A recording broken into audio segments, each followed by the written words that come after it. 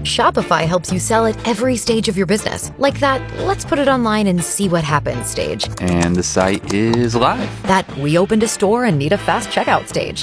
Thanks. You're all set. That count it up and ship it around the globe stage. This one's going to Thailand. And that, wait, did we just hit 1 million orders stage? Whatever your stage, businesses that grow with Shopify. Sign up for your $1 a month trial at shopify.com/listen.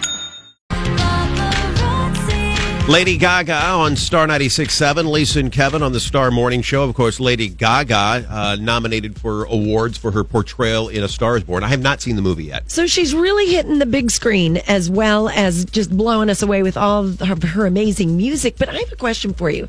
Play a little game with me really quick. Okay. I say Gaga, you say Cruella DeVille or Cleopatra. Just tossing it out there. Like if you had to cast her. You know what? Cruella DeVille.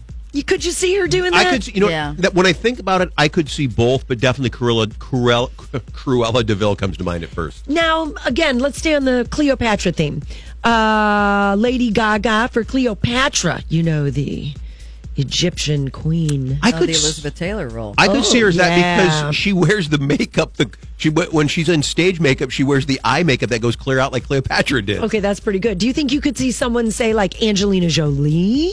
I could see that as Cleopatra, not as Cruella. Well, I could see her as Cleopatra. Could you see her as Cruella DeVille? Maybe. I guess I could see. Yeah. Well, I'll tell you what. Both Angelina and Gaga are being considered for Cleopatra, which is a very iconic role, just like Bonnie said. Wow, I wonder. That's interesting because, Lady Gaga has this one film for the most part under her belt, which is getting rave reviews. Mm-hmm. Angelina Jolie, obviously mega actress. Do they go with the new star or do they go with the one proven star?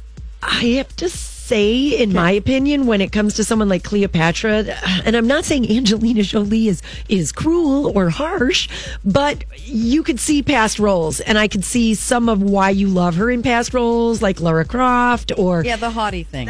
Yes, thank you. Yeah. So you guys are saying it would be Angelina Jolie for Cleopatra. For her character. Okay. Like, basically, because of the roles she's played previously, I could completely see her fitting in this, but also by her look. Whereas when I think of Gaga, maybe it's just because she's been white blonde so much that I think of that shock of hair of Cruella DeVille. Well, that brings up an interesting thing because, Cleopatra was Middle Eastern. She was dark-skinned, and they've got these two white girls playing her. I don't know. She's long been described as ethnically Greek. Greek would have been her, I don't She know that... wasn't black. I don't know that I've got an issue with that because they're actors and actresses, and what you want to do is you want to play something that you're not. And so, you know what I mean? I know that skin tone necessarily doesn't have to do with it, but...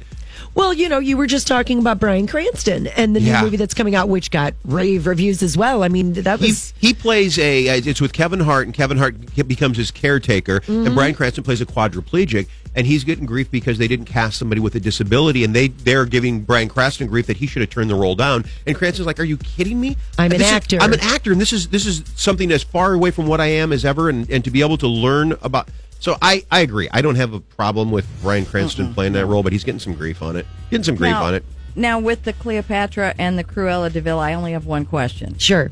Not the same film, right? That is an interesting mashup.